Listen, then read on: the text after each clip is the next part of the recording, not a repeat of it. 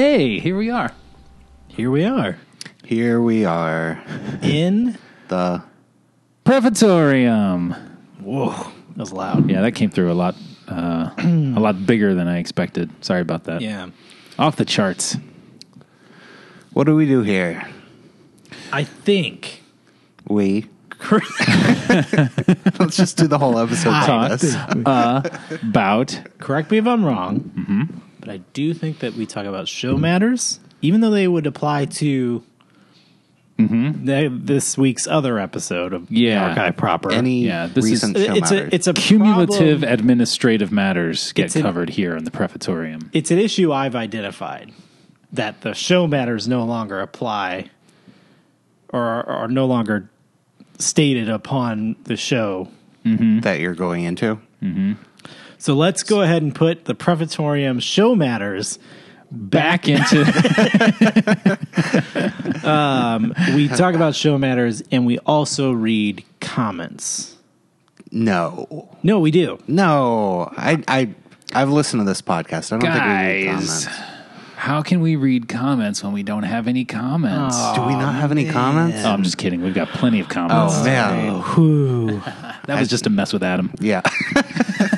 Actually, Adam. before we get started, Before we get started, hashtag where's Adam? Where is he? Has anyone found him yet? Nothing. No. I've seen no submissions yet. No one submitted, so just keep in mind. man. Do you think he's in a ditch somewhere? It doesn't matter if you get a photo of him. Doesn't matter if he's in a ditch. We don't actually care where he Yeah. is. We just want people to try to find him. Get a photo of him. Yeah. Send it to us. We just want confirmation, dead or alive. Nobody gives a shit about Adam. Happy Just birthday, want Adam. happy birthday this week, Adam. It's the only birthday we're celebrating this month.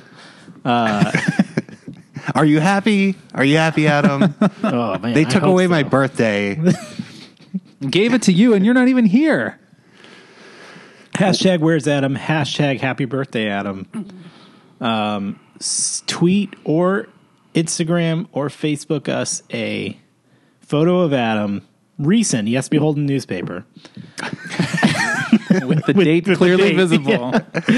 And you will win a phone call from Adam as he in which he assembles will, a sandwich. Yes, read you the describe it. ingredients of Yeah. a sandwich that he's building. Assuming he's not dead in a ditch. Yeah. Yeah. Yeah. If so, we've been working with those teams that made the Tupac hologram. I think we can... We're going to get a hologram to getting call it you. down. You know, now that I'm saying it, I think we wasted a bunch of money on that. We could have just had a good, impressionist. Voice actor. Yeah. Why do we need the hologram for a phone call? Jeez. That was a bad idea. Yeah. Whoops. Whoops. Whew. Well, Adam, if you're out there and if you're listening, I'm excited to tell you we have 5 comments. Starting with a couple of thoughts that were noted in response to the March 7th episode of the Percolator. There was some conversation there about that Pooh movie, Christopher Robin, the teaser trailer for that. And who was it that said that they were impressed by the voice of Pooh? I think both Drew and I did. Okay. I think both Nick and I did. Somebody else had some thoughts on that voice, and it is Mike Westfall. Mike Westfall. Yeah.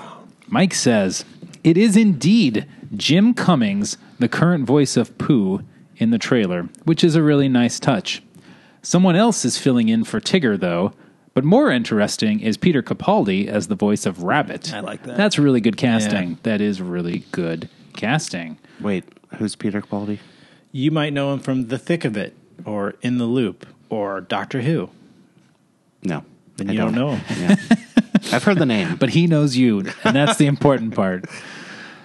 Drew had a comment in the Percolator. Do you want to read this? No. Drew says, Wait, hold on. Actually, I will read it. Jim Cummings, though longtime voice of Pooh Bear, is not the original. That honor belongs to Sterling Holloway. I'm dumb. He also voiced Kaa the Snake in The Jungle Book and the Cheshire Cat in Alice and Wonderland, you dummy. Jim Cummings took on the role in 1988, so he's been Pooh for as long as I can remember, though perhaps you 70s kids are more attuned to the Holloway era. Sorry, I had something in my throat while I read that. That's okay. I think it came out pretty solid. That was probably the best voice you've ever Yeah. had, I think. Thank you. So that's the word on the Pooh voice. Yeah, that's the word on it. Do either of you have a preference between Jim Cummings and Sterling Holloway? I mean, Sterling Holloway by name is definitely my favorite. Great name, great but name. Jim Cummings has a great name too. I Also think a great name. I don't know. I mean, Jim Cummings is the voice I'm more familiar with. Mm-hmm. That's the one I've heard the most. When did you say he started? In the 80s, I believe. Okay, so he did the ABC show that was Yeah. out when I'm probably more familiar with that, so that's Yeah. why it sounds natural to me. Right. Really rings that bell. All right. We're going to roll it back a couple of episodes now because we've got a comment on our 300th episode Whoa. from Angela. My sister? Sister. So, your sister comments and says, first, pat on the back to me for having the longest comment. Second, pat on the back to you guys for 300 plus episodes. Thank you, Angela. Drew, I'm a Good little night, disappointed. I'm a little disappointed you didn't mention this episode to me. You know I have to defend my Harry Potter comments. Josh told me about it instead. Thank you, Josh. Let's delve in. The Time Turner. Yes. Oh, God, I hope this takes up the rest of the episode. No, I do not believe Voldemort would have gone back in time at all. Not even to kill Harry's grandparents. He was too cocky. He was going to kill Harry in the present. I think he would have considered it a sign of weakness to go back. The great Voldemort can't take out a kid. You know he didn't see Harry as a threat, especially at first. Also, I know Voldemort wasn't weak from killing Harry's parents. I just meant he was weak from that night after the spell rebounded. Another thing. In the third book, Hermione says to Harry that horrible things happen to people that change time. Again, would Voldemort risk something worse happening? That's a good point. He wouldn't take that chance. Yeah. Drew, it was never confirmed a Death Eater worked at the Ministry, at least before Book 7, when they started using the Imperio Curse on various people. In the movie, you get a sense that Lucius worked there, but that was never confirmed in the book. Plus, I think the Time Turners may have only been known by the Unspeakables, those who worked at the Ministry in the Department of Mysteries, which may have included the Time Turner room. This has not been officially stated, but it makes sense. Unspeakables are not allowed to discuss their jobs. So how many people, like a random Death Eater, would even know about the Time Turners? Moving on. Just speaking as a random person, I don't know what about the Time Turners. I do know about the Time Turners, and I don't know about the Time Turners. Moving on. Voldemort searching for / using the invisibility cloak. There were various spells to make one invisible. Dumbledore states he doesn't need a cloak to become invisible, and Brag. in Book 5... That's a brag. In Book 5... You think you're so big, Harry? Check this shit out. Watch me. I don't need a cloak. Moody places a spell on Harry to turn him invisible for when they fly to Grimmauld Place. I'm sure Voldemort knew such spells. I'm not sure who said it because I can't tell you who is who between the new guys. But it was stated Voldemort would, quote, use the invisibility cloak and sneak up behind Harry and shoot him. I love it. I love that. He would never do this. Did she get your quote about how many words were in her original comment? And she said yes. I think maybe If she beats it by one, I'm going to be so happy. we'd have to count them. You have to count them. Okay. Voldemort would never do this. He was going to face Harry when he killed him, so Harry knew Voldemort was the most powerful wizard. It may have been a convenient way to kill him, but that's not Voldemort's way. Ha! John, I am listening to it. Sorry. Typing while listening, so I had to throw that in. Wait, what is she reacting to? I think I said something about whether Angela actually hears this or knows that we talked about it.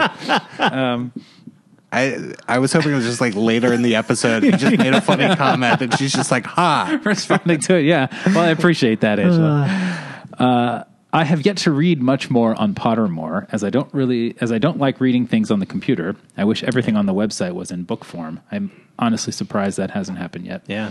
Overall, I love discussing the Potter world and will defend it as much as I can. I love when you guys talk about it, even though I may get a little upset with what you say. No hard feelings, though. On another note, I heard Josh was one of the people with several guest spots. Frankly, you aren't using him to his full potential, and you need to have him on more. I heartily agree. We need to check in with our adolescent correspondent soon. Drew, wasn't I supposed to come on and talk about the Fantastic Beasts? I guess it can wait until the second one comes out. Have you seen the trailer? It looks awesome. We can see it together since I know how much you loved the first one. One last thing.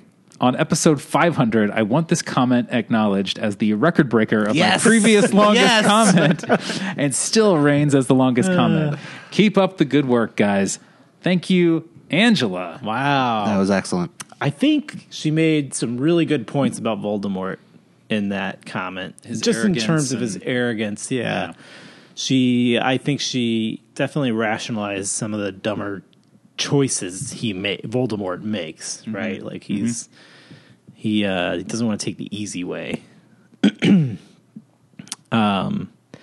We'll have to have her on, I guess. Yeah. We can talk about these new movies. The Beasts. The Beasts quadrilogy. El Beasto do they have a number on it? Fantastico. I think there's gonna be 5. There are going to be 5 of those? Yeah. Wow. Do you think they're going to split the last one into a two-parter? Yeah, so we get 6. Yeah. Yeah. Are those... So these are original stories, right? There is no printed book for Fantastic Beasts? Well, there's a book called that. It's Newt Scamander's book. Okay, so it's like... But it's like pretty light. I don't think it's actually like a story. I think it's not the narrative that the movie follows. Exactly, it is right.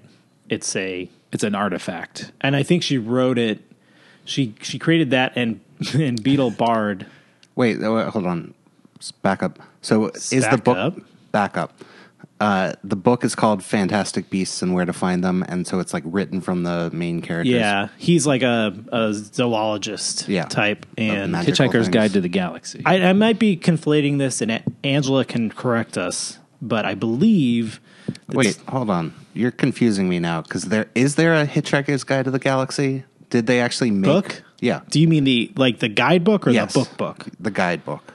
Well, we'd have to ask Adam. # Where's Adam? Where's Adam? He's a big Hitchhiker's head. Yeah. So it's not like Hitchhiker's Guide if they didn't make one. Well, That's right, I just mean like in the continuity of the storyline, it exists as In a the guide. books. Yeah, I'm talking about in the world. In the real as a world that physical we the live in. continuity. No. Are you asking about Hitchhiker's Guide, or are you asking about Newt Scamander's Fantastic? Newt Scamander?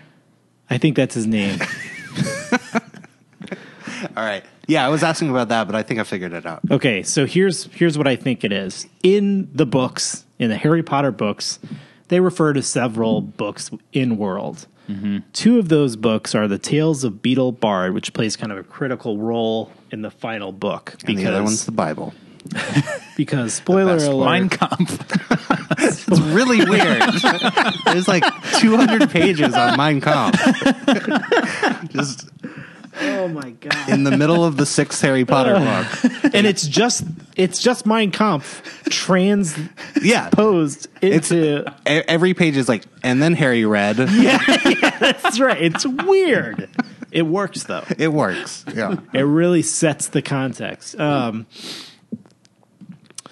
There's Tales of Beetle Bard, and then there's the Fantastic Beasts. Is I think both of those were then printed in real life as books, little thin books, and the proceeds for the sale of those books went to charity. Now Hitler Youth. Now the proceeds for this movie are going to J.K. Rowling's bank. Oh, along with Universal Studios' bank. Yeah, and Warner Brothers. That's Wait, Gringotts? Isn't it Universal? Isn't that Universal Studios Warner bank? Brothers. You just absolutely missed my Gringotts Universal bank, yes. Studios joke. It's Warner Brothers though. Warner Brothers owns the movies. Universal licenses it for the parks. Correct. Yeah. Angela, I'm going to have to let you know to listen to this one and give us all our corrections. Hey, Angela, we're letting you know. Listen to this one. Yeah, listen to this one. You complain. And let us know in your comment when you've heard this part. Yeah. Acknowledge it by directly addressing me. That would be very helpful. John. I'm listening to it. Okay, we got 2 more comments here, and these are in response to our episode on Gaslight Square. First, we got a comment from Mike, who says, "Mama, mama, mama, mama, mama." Yeah, that's like the second Mike comment gets a different theme song than I like both of Drew's impromptu Mike's. Yeah. My impromptu Mike's. Yep. Mike says, "Boy, do I miss Pleasure Island again all of a sudden." I absolutely sympathize with that sentiment. We've talked about the Disney parks in a previous episode. In several previous episodes, we've talked about the Disney parks. I don't recall. I don't know that we've ever really talked about Pleasure Island at all. We have not. I never went. Never at all? No. Not even to like the movie theater or anything there? Yeah. Interesting. Really hate to ask this question, but what is Pleasure Island? Don't you want to just infer and draw conclusions based on our oblique references? All those dogs and mouses fucking, right? I remember Tom Sawyer Island. Disney World. Good night, Flowey. Hashtag Nick's dildo joke. Pleasure Island, the name inspiration comes from the island that Pinocchio goes to when he hangs out and turns into a donkey. Nightmare Island. Yes. Which, as an adult, is like my favorite part of Pinocchio. Absolutely love that.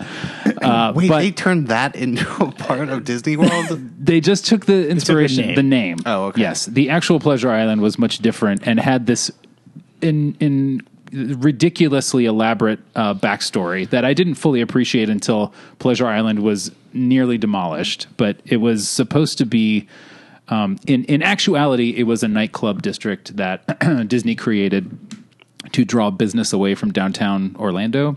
Like convention goers would come into Orlando, and then at night they would go downtown, hang out at this place called Church Street Station. And Michael Eisner was like, "Why? That's why money would that I could have. Yeah, why would you do that? Why don't you come hang out here?" So it was there was a comedy club. Was Videopolis there? There was Videopolis West was there. It was like I guess a terrible adaptation of the Videopolis Why was concept. it called West? Or not East. Yeah. Okay. All right. That's the joke. Michael Eisner doesn't know. Right. And there was a couple dance clubs, they all had like themed things. There was like a beach club that played like beach music. Yeah. But the reason that it became really popular, the primary reason was this place called the Adventurers Club. I've never been, and I'm so mad. I've only been once, and I didn't fully appreciate it at the time. It was really kind of ahead of its time in that it was a functioning bar. It was like a place to go and buy a drink. But wow. That is Disney. Can you believe it? He's like Elon Musk or something.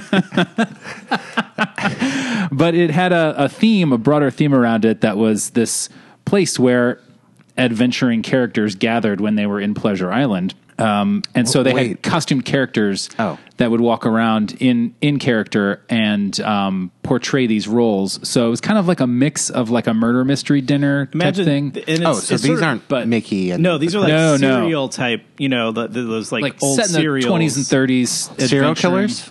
Wait, is this an episode of Murderers? My favorite murderer. No, it's sort of like Indiana Jones-esque types. Yeah. Very inspired by that. The backstory of Pleasure Island is that this guy, Meriwether Pleasure, who had made his fortune in, I can't remember, he had settled in this area, and as a result, it became kind of this hub of trade among his adventuring cronies. Or maybe that's not exactly how it goes, but the character identities extended beyond the Adventurers Club. So, like, obviously, Meriwether Pleasure, his island is this where you are when you're in the Adventurers Club. But characters from the Adventurers Club would either there were references to them in other places on Disney property that were kind of period specific. So, like, if you would go to the Boardwalk Resort, which was supposed to be like kind of a turn of the century seaside resort, you would like hear references to these names. Like they would announce them over the little PA system and say, Mick McGavin, come to the front desk and stuff like that. So the story behind Pleasure Island and specifically the Adventurers Club was sort of woven into all these different pockets of the resort. Can I just interject? When I was in high school, I called my friend's D&D character to the front of the school. So it was like, Kyle Lightheart, please come to the office. And it was just like, I knew that like 6 nerds were alone in a room busting up laughing. Yeah. Oh, wow. That's fantastic. That is amazing. Anyway, so that was Pleasure Island. And despite a very vocal campaign from a lot of people who were like regular visitors to the Adventurers Club, they eventually shut it down and turned it into... I don't actually know what's in that space because they've changed it so much now that it's Disney Springs. Is it Disney Springs now? Yeah, it's... which used to be Downtown Disney. And used to be Pleasure Island. There were sort of three separate districts that were all right next to each other. One was the marketplace, which was just shops, basically. Pleasure Island was clubs, and then the west side, which never really took off, was just kind of a mishmash of stuff. And then it all became Downtown Disney. Yes. Is that right? And then a couple of years ago was rebranded as Disney Springs. Which is it's also has a fictional how much you guys backstory. know about Disney. Well, this is the interest. You guys should really make a spin-off podcast that I will never listen to. There's plenty. Oh, yeah. There are many yelling into the. What do you call? Is there an idiom for that? Never mind. So, bringing this back to Mike's comment, when I guess I was probably like in my early 20s when I started to really get kind of rabid about like the whole backstory idea. This has been around for a long time at this point. Pleasure Island, I think, opened in 1988 or 89. And the backstory was right there for you to pick up if you were looking for it for like a decade. They would have little signs here and there.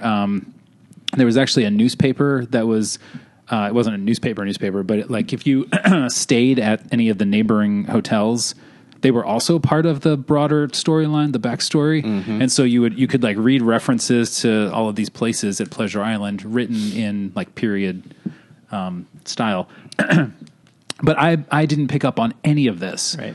And so I finally figure out that it exists, and I was really taken with like how elaborate and interwoven it was. And then they announced they were going to demolish it. Yeah. But by that point, it was kind of no longer catering to that idea. It was very much just they. At some point, they decided like they weren't making enough money on it as a destination.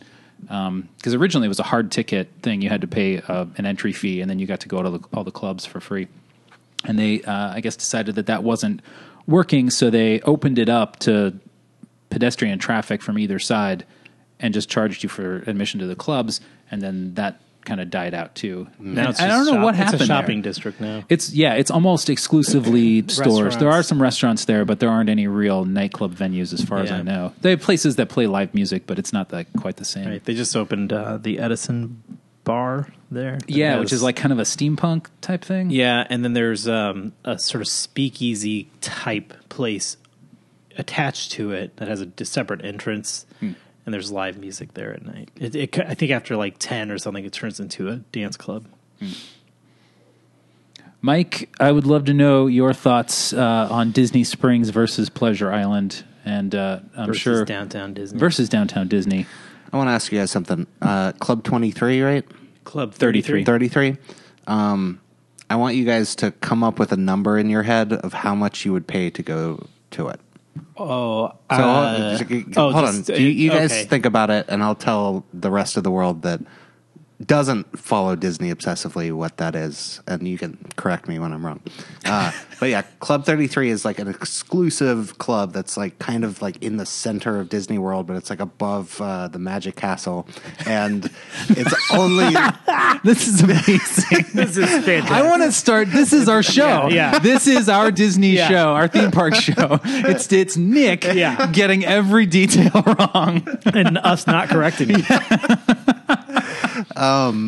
Only Elon Musk and Bill Gates have access to it, and they only serve like sushi on the backs of naked women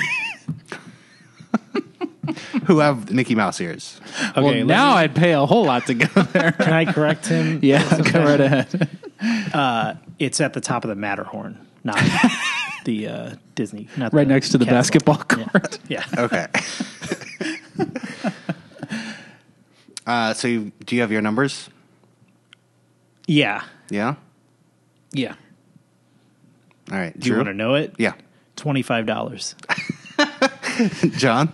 I think I would pay $0. $0. You Yeah. guys have no interest in going?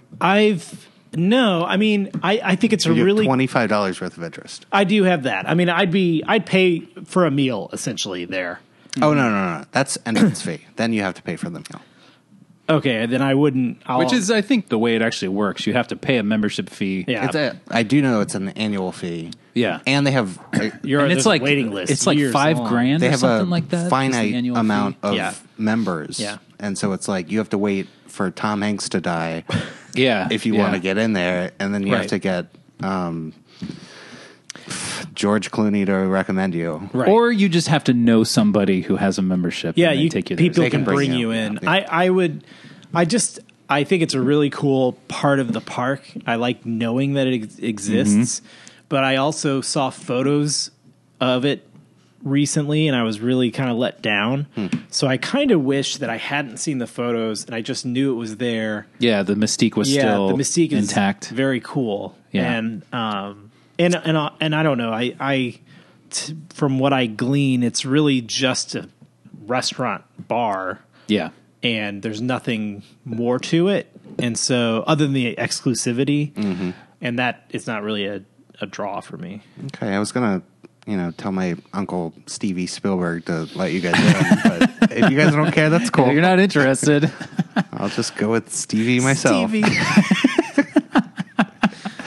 I think it was. There might still be some kind of like interactive element to it, which. I mean, they have that in other places Right. too, so it's not quite as special. I think at Would for it a make you time feel better it was if, like, awesome. Some guy in leather ran in and was like, "I need to find the Maltese Falcon." Yeah. Yeah, absolutely. Okay. I would pay a lot for that. Either that or I need to find the Millennium Falcon. Any kind of falcon will do. I actually have a kind of a vendetta against Club 33 now, which is hasn't come to mind in a long time, but this conversation like just brought it back. And there was a time where I probably would have paid a lot to go in there, but a couple years ago they expanded it from the original space because this has been there. Got rid of The Court of Angels. Yeah. So this the space was originally going to be attached to an apartment for Walt Disney and his family in New Orleans Square, above the Pirates of the Caribbean ride. That apartment is there. The apartment is there, and it has been a couple of things. It was a gallery for a long time, and it's now the Dream Suite. Yeah. For a while, for like a year or two, they were having this contest where every night somebody got picked to stay in the Dream Suite. That's a really cool idea. Awesome. Yeah, really cool.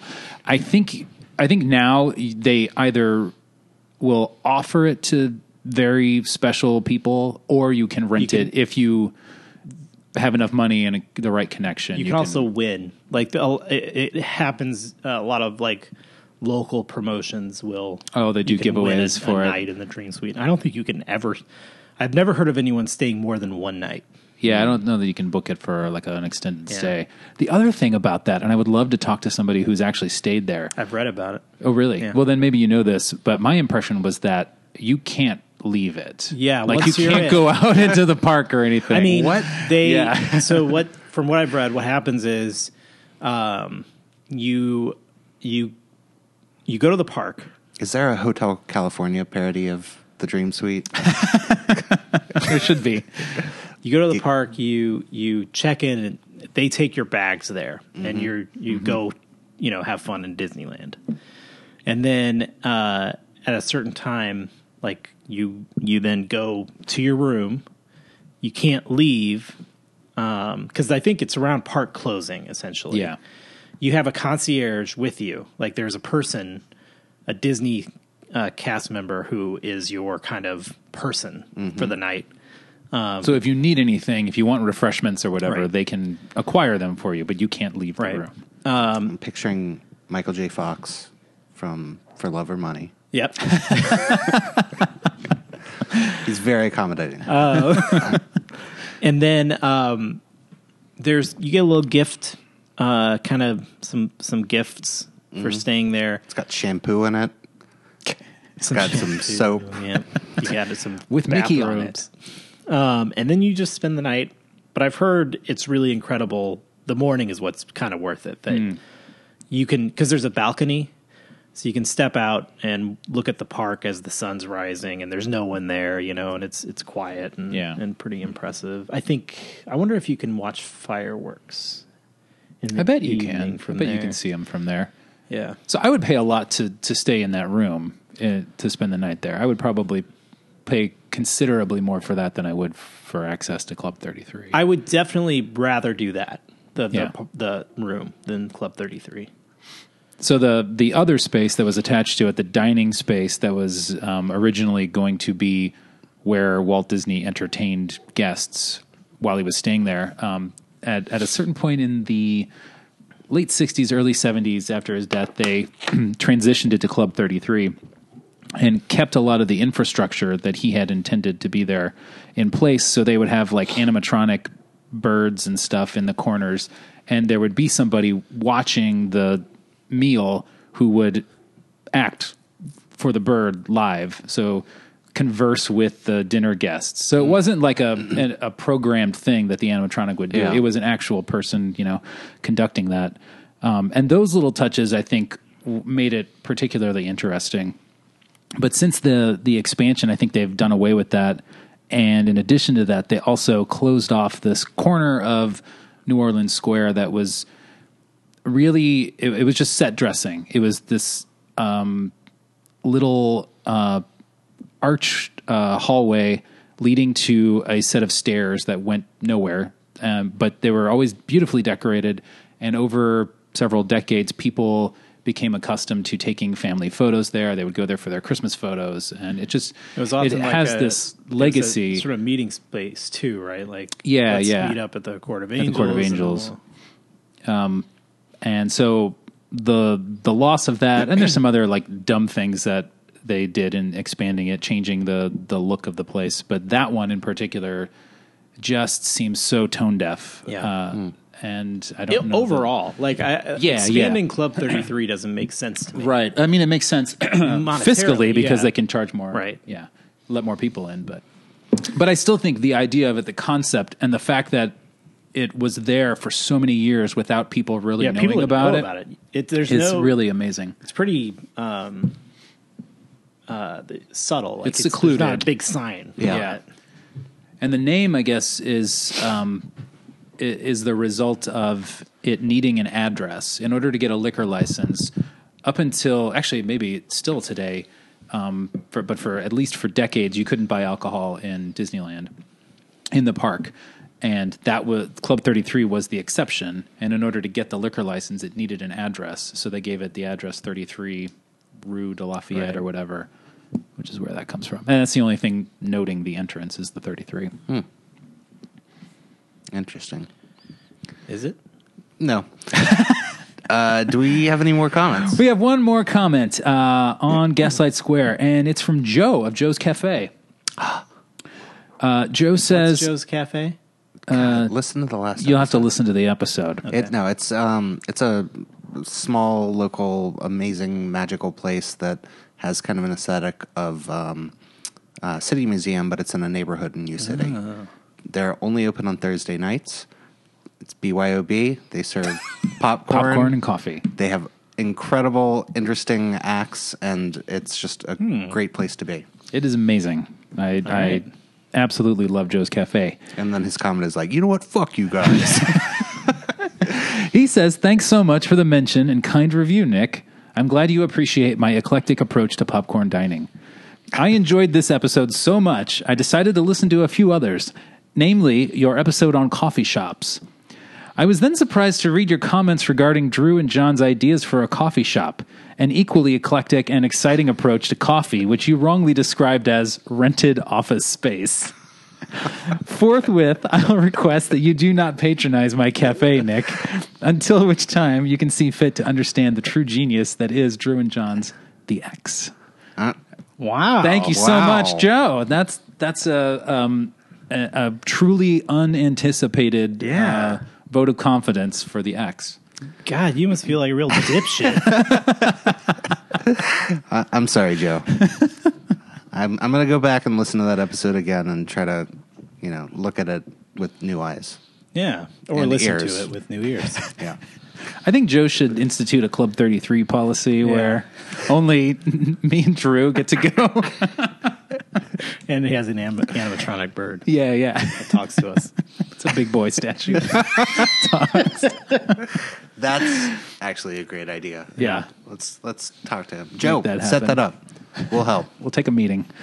All right. Wow. That was a lengthy stay here in the Prefectorium. The windows are fogging up. Let's get to steeping, shall we? Let's.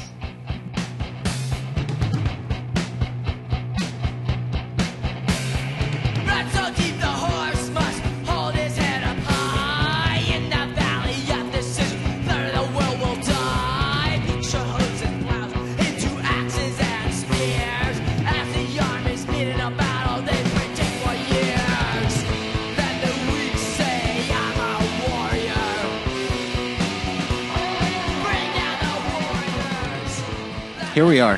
What do we do in the Percolator? We talk about stuff. Oh, yeah. We have talked about stuff. We did. This might be a quick Percolator. Yeah, we'll see. I wanted to actually... You guys had talked about... I guess it was in the Percolator last week. You guys talked about some reality stuff, reality shows. Mm-hmm. Hey, can we talk about reality? Like, what it really means to reality be? Stuff. Like, are you your thoughts? Or, like, is everything else what it... Okay, go on. Like, I'm looking at this table, right? But what is it? What separates me from the table? We're all just like atoms, man. Adam? Where's Adam? Hashtag, where's Adam? Hashtag we're all- Adams. Hashtag we're Adams. Hashtag where's Adam? So just transpose that S to the end and remove an H. And okay. Yeah. First of all, Queer Eye. Ash and I finished that this week, and I have to echo your sentiment. Like, it's so good. Yeah. I watched the original Queer Eye too, the original Queer Eye as well. And I really liked it.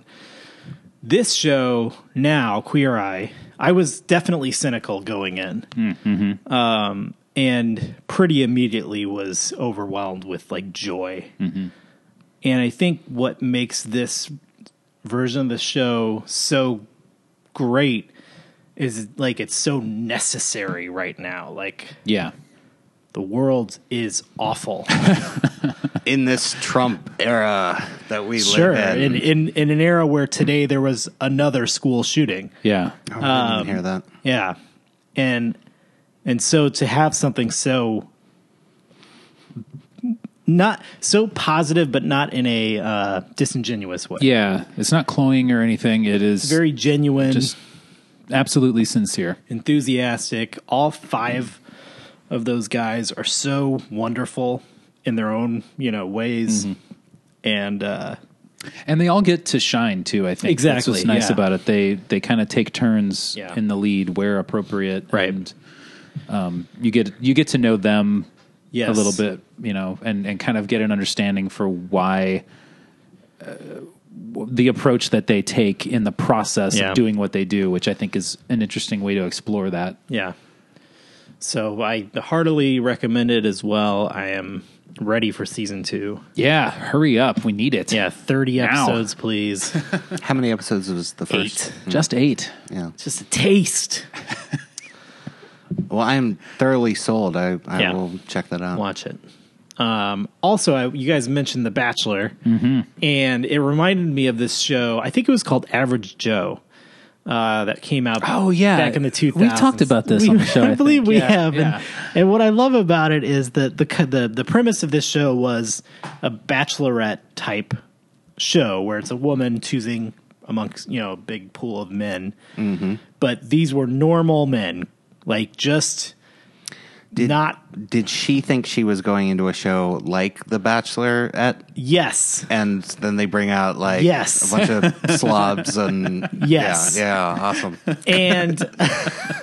And so like all these slobs and standard men come out, and she's like, oh, and she's very nice. Like she doesn't, Yeah. she's given the fact she's told one thing and another thing happens. You have to give her credit for not, being like, Oh, wait. whoa. One of them's a millionaire. Like, is there some hook to it? No, just let me go through it. Okay, sorry. so they I'm just trying to get ahead they of you. introduce him and they proceed with the show as normal, right? And she's eliminating dudes. She gets about halfway through them, and then there's this episode where they're like, something's about to change, and they keep cutting to like 8 people on Sea-Doos, like jet skis, coming in to wherever they are. And you're like, what is this? And like at the end of that episode, It's like Waterworld, and they kill them all and steal their gasoline. at the end of that episode, she's got all the average Joes lined up, and I think they either have just done an elimination or are going to do one. And these jet skis come up on the beach, and everyone's like, "What's going on here?" And the people on the jet ski start pulling their wetsuits off, and they're like hunky dudes. They're like these really beefy, hunky guys. And they strut up there and line up across from the average Joes. And now they're in the game. And so she's going to choose now amongst both the hunks and the Joes. Wow. And so then the show proceeds. So the Joes are like, "What? Oh no!" Yeah. Like This was our only chance. Literally, Yeah. like I think 5 of them are like in their interviews, like it was like being in high school again. Like it was very demoralizing to watch. You're like, "Oh no!" And she had been like really connecting with some of these guys. Well, connecting on a reality show, but Yeah. And then she's like drooling at these hunks, she can't even contain herself. And so then they proceed. And what's kind of amazing about the show is you're set up to really not like the hunks initially. You're like, these assholes come in, but then they turn out to be nice guys for the most part. And they, the hunks and the Joes don't really, there's no friction or anything. Not a ton of it. At the beginning there is. Yeah. But as, hunks and Joes get whittled down, it kind of becomes one pool. As hunks and Joes get whittled down. So then it literally comes down to a hunk. One hunk and one Joe. and one Joe. And I'll spoil it for you. Spoiler alert. She chooses the hunk. Oh. However, she's chosen the hunk, and you think the episode's over, and then like, but there's a twist, and you're like, what could the twist be? And all the hunks are gay.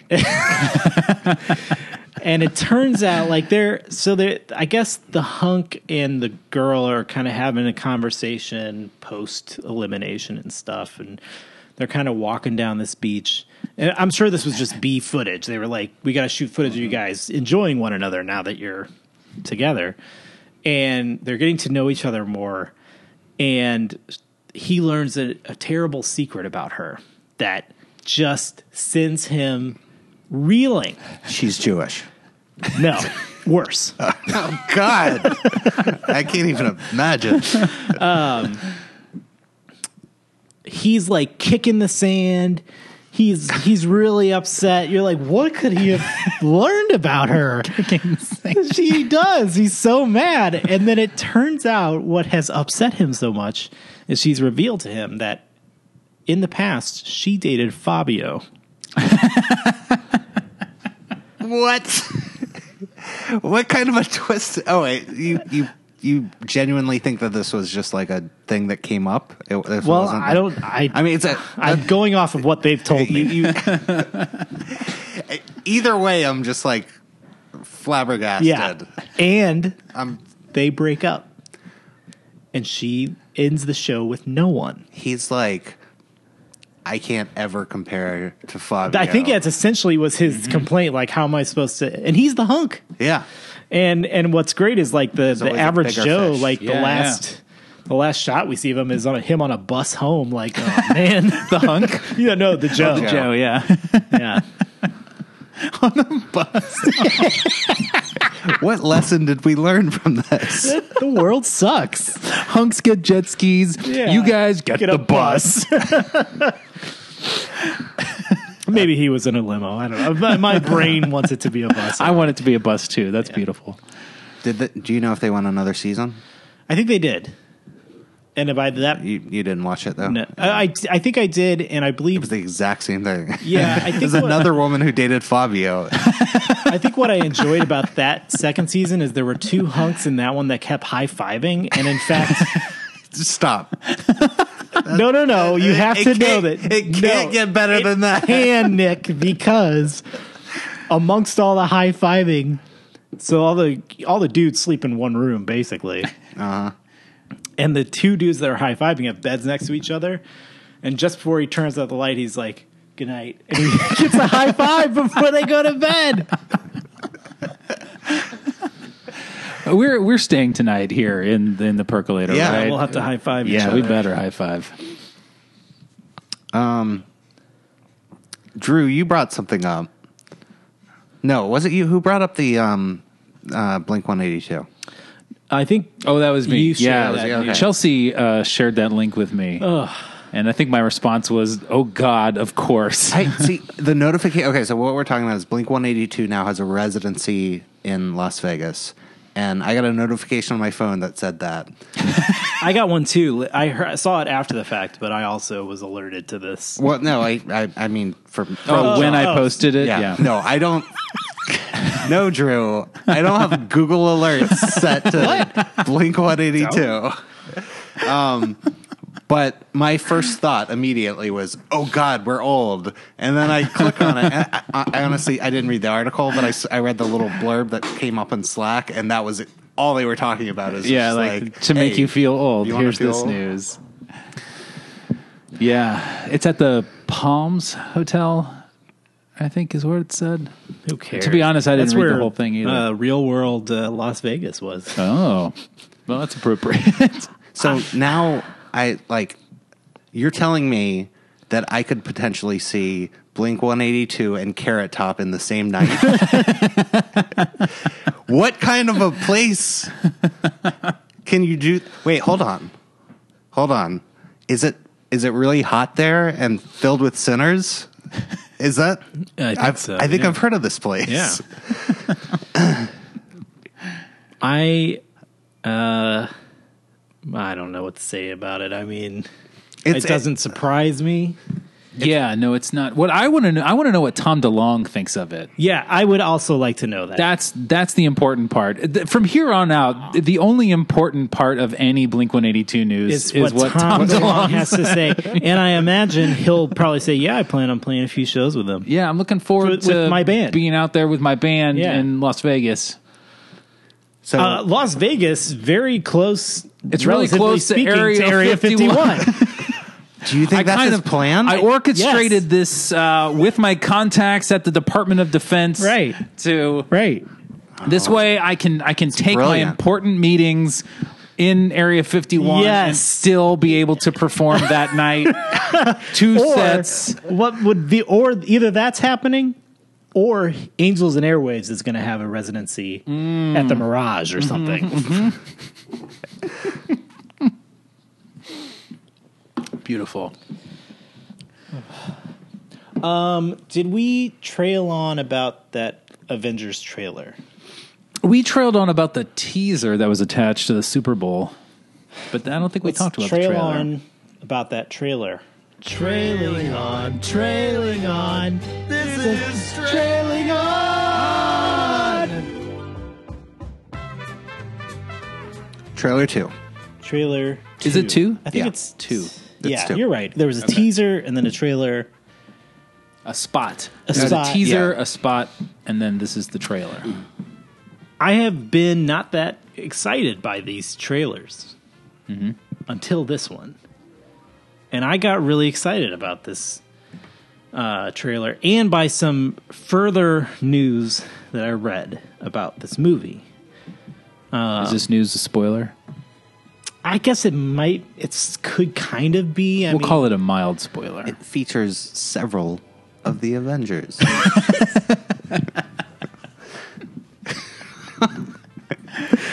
I read that Thanos has like the most screen time, and that the Russo brothers, the directors, are essentially positioning it as his story.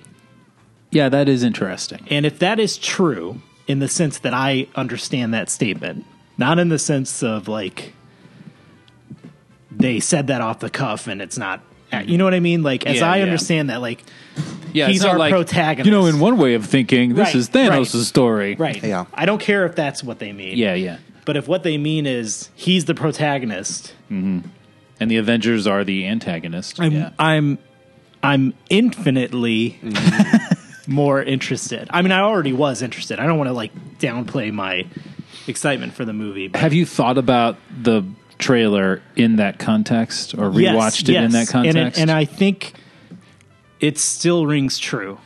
I think we're going to get a lot of backstory. It looks like we're going to see how Gamora was quote unquote adopted by Thanos. I think, it's funny, I complained about his vest. But now you're coming around? Well, that armor looks stupid. Yeah. I do like his vest better. All right. Yeah. I'm on hashtag that was a hard-fought victory, but man, we finally got there. Yeah.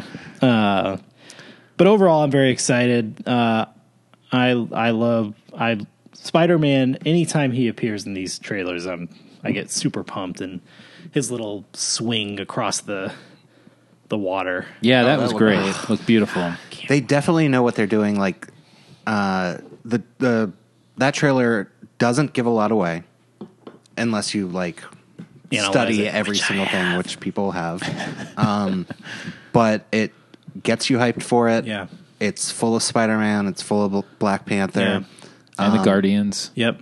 And the Guardians. I was amazed at how much this thing leaned on the Guardians, this trailer in particular. Yeah. Well, they are the cosmic link to, to Thanos, essentially.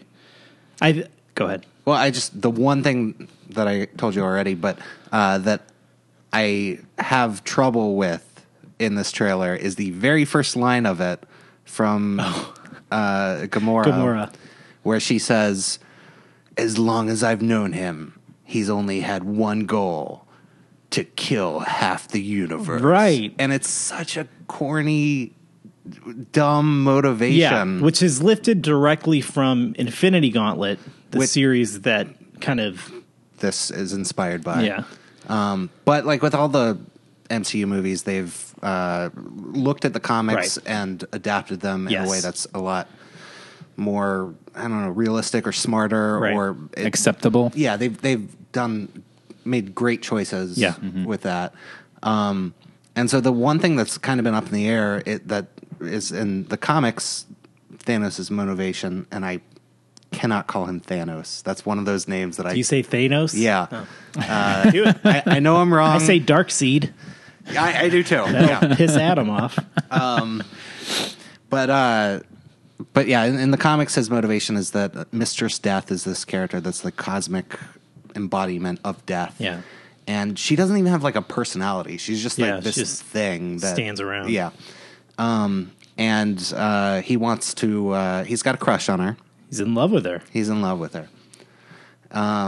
And to please her, he's going to balance the universe, I'm putting quotes up, by killing half of the world. Right. Half of the universe. Yeah. Which in itself is really dumb. And I don't know what that means. Yeah. I don't know why that balances the world. Right. Mm-hmm. I made a comment on Reddit about how like I was like a little bit worried about this. And this guy explained to me that like, well, there. Man, what a great synopsis for like the Reddit experience. This guy explained to me ... That sums it all up. He said that, Thanos wants there to be an equal number of dead people as there are living people. And I'm like, okay, hold on. Yeah, already falls apart. Because I think those scales are tipped in a different direction. Billions of people have died already. But yeah, he like explained like people are like giving birth too much and not dying off enough. And I'm like, no. What? Wrong. Yeah. But yeah, so the Mistress Death hasn't come up as that character. Right. People have like theorized that Hela from Thor Ragnarok. Yeah. Because she's the goddess of death. Oh, right. Could be a potential stand-in for that character. Yeah.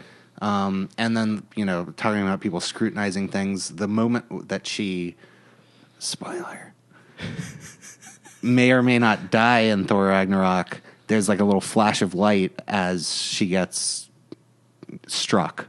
And so people think that she might have teleported away. I don't think that doesn't set well with me. I think what is amazing about that is, let's say that's true. Yeah. Would the people who are saying maybe that's happened, would they be happy with that? Like, is that like, oh, good? Oh, yeah, like, I've got this figured out. It's a rational shit. Yes. That's kind of like the ultimate problem of the world these days is. Yeah. Oh, yes. Tell me more. Forget about child slavery.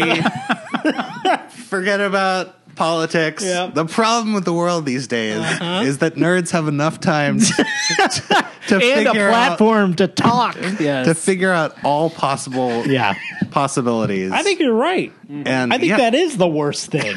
Absolutely agree. And so anytime a movie comes out, you're already like, oh, man. I'm part of the problem. I think we're doing it right now. Yeah.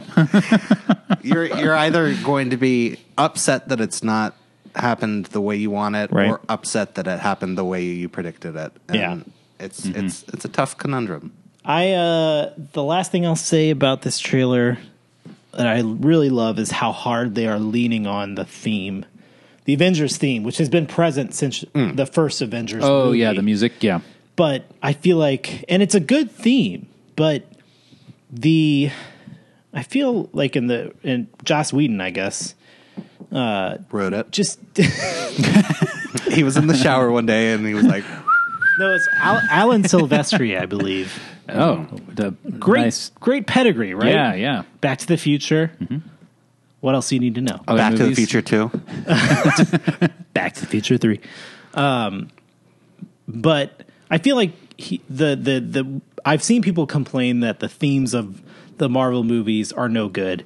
I think that's true in a lot of cases. Mm-hmm. I think the Avengers theme is really good. I think what they don't do with it is place it in moments where it really like resonates. Yeah, highlights a moment, right? Mm-hmm. And so you don't attach it to anything. That's the thing for me is like I don't remember any of the themes, and I honestly didn't remember the Avengers theme until I heard this conversation about how the Marvel movies themes weren't very good, and I kind of started picking up on it when I would hear it in other places. And so it's really repetition. Yes, like, you just have to keep like people are like the Star Wars theme is so memorable. Well, it's played it's the opening thing. Every moment it hits you so forcefully in your face. There's no way not to come away. With that in your head. And I'm not saying that's the only thing, but that is a huge part of it. Is just like you have to keep tying it in and make that something that and major moments, like memorable moments of the movie, have to be attached to the music cue, and treating it like adapting it to different moments. Yes, I think of Jurassic Park where it has one theme, but they play it in different ways and call back to it. Yeah. So they're pushing. They are really like it. They're using it as if we do know it.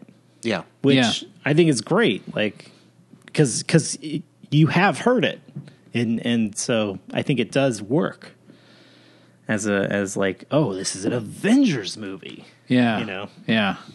So that's very exciting to me, and I've also noticed that it's actually a lot like the Harry Potter theme. If you listen to, I can hear that. I don't want to discuss it, but the Crimes of Grindelwald trailer came out and they play the Harry Potter theme at the end, and you're like, oh, it sounds very much like the Avengers theme. Oh. So let's do a speed round for other trailers. Okay. That movie. I mean, I didn't really like the first one, so I can't get very excited about this one. I thought it was okay. I don't really care. Yeah, I didn't see this trailer. Did this get posted? It's the. Oh yeah, I don't think we posted it. Okay. You know what we're talking about, though. Yeah. And if the listener doesn't know, well, screw you, because we're not going to name it. I'm going to name it. Crimes of Grim. There's a documentary for Mr. Rogers. Won't You Be My Neighbor? Won't You Be My Neighbor? Looks amazing. Yeah. I really want to watch that. If I had emotions, I would have cried while watching the trailer. There's also a biopic about him coming out with Colin Hanks playing him. Oh. Wait, no. I made that up. That sounded great. Yeah. No, I think I saw a headline. Can it be true? I think it might be like a Funny or Die or something like that. Colin Hanks plays him in something. Look it up yourself. We'll see if we can look at show notes. Yeah. That's what they're there for. But yeah, he is a wonderful person. Yeah. I rarely do I see a trailer and think like I need to see this movie immediately. And I was frustrated that I have to wait. Yeah. When it ended. Tag. Speaking of Marvel, there's on the other end of the spectrum, there's the trailer that I couldn't even finish. I honestly like the premise and think it'll be a passable dumb comedy, but I just can't. I am so off put by that. By the premise or that type of comedy, group of guys comedy. Yeah. And like. This is irrational and there's nothing behind it. But whenever I see Ed Helms in a movie, I'm immediately not interested. I get it. There's something about him that I'm just like, I completely shut down. It kind of tells you what kind of movie it's going to be. He's like Will Ferrell was that for a while. Yeah. He branched out. He did like Jim Carrey and branched out and did more interesting movies and all sorts of things that you never know what it's going to be. But yeah, Ed Helms kind of has a brand to him. And that's fine. It's just not my. But I do really like the premise. The premise is that these guys have been playing tag since they were in first grade. Right. And then they're adults now, and it's dumb. They're still playing tag. And then there was another one that Adam shared. Lost in Space. Yeah, Lost in Space, yeah. Netflix. Is it a movie or a series? Yeah. Yeah. I would probably be a little more interested if it were a movie. I just don't know how you top the...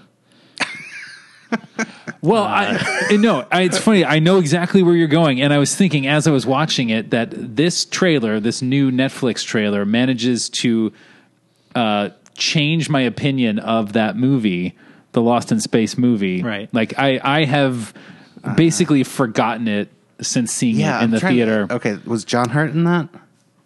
Matt LeBlanc? Yes. Gary Oldman. He played Dr. Smith. Oh, yeah.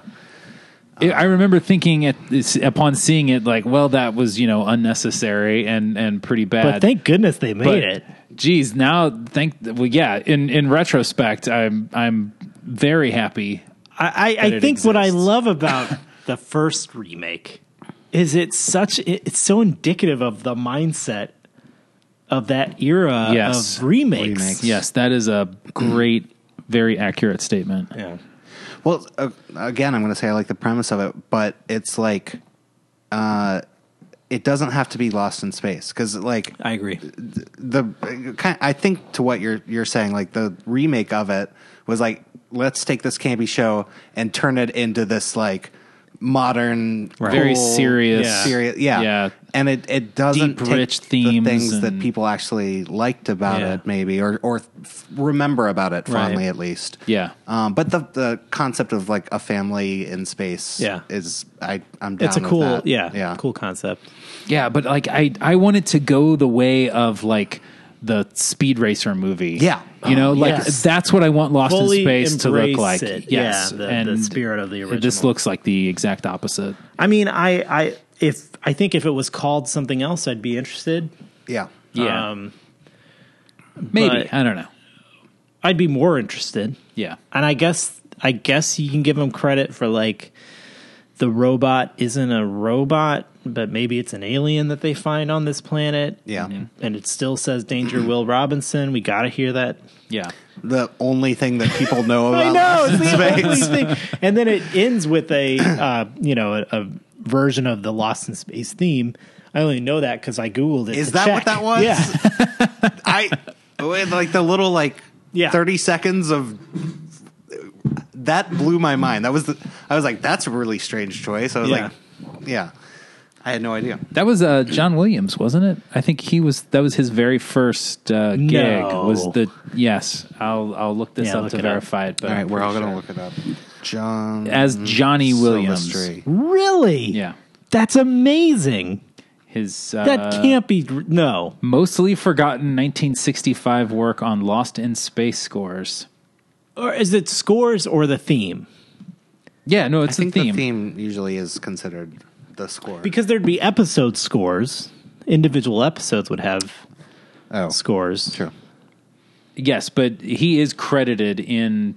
That's at the end of it as incredible. Here we go. Main title theme season 1 and 2. Wow. Yeah. Wow. I get this is my last thought on Lost in Space. We'll explore it more when we do the Lost in Space episode. But of course, to this day, I'm still somewhat embarrassed to acknowledge this, and I think I've only told like 3 people about it. But do you guys remember those Columbia House video subscription things? Yeah, where it's not like the club where you get like 8 CDs or whatever. I did that too, but. They would do a subscription for a TV show. This is long before DVDs, where you could get full season installments of a show. You would get a VHS every month with 2 episodes on it. And you got Lost in Space. And finally, there were all these shows that I loved as a kid and I wanted to revisit on VHS, like the A-Team or Knight Rider or The Incredible Hulk or shows that I'd never seen before because they were just not aired, But no, when I finally had the means to subscribe to a Columbia House series, I got Lost in Space. Wow. And I stuck with it for like 2.5 seasons. Wow. Which is like 28 VHS tapes. So you're like well-versed. Do you still have them? No. I think I gave them to Goodwill like decades ago. This is like 93, 94. When is Yeah, this? probably about that. Yeah. Good job. Yeah. This is how I know so much about Lost in Space. Da, da, da, da.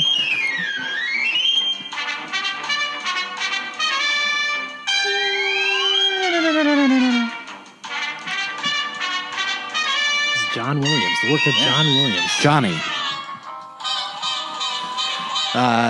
What a hack. Johnny hangs out with my uncle. Stevie? Yeah. On the weekends. Those two should work together sometime. Yeah. All right. That's it, guys. Get out of here. Go on. We don't love you. Get out of here. Go.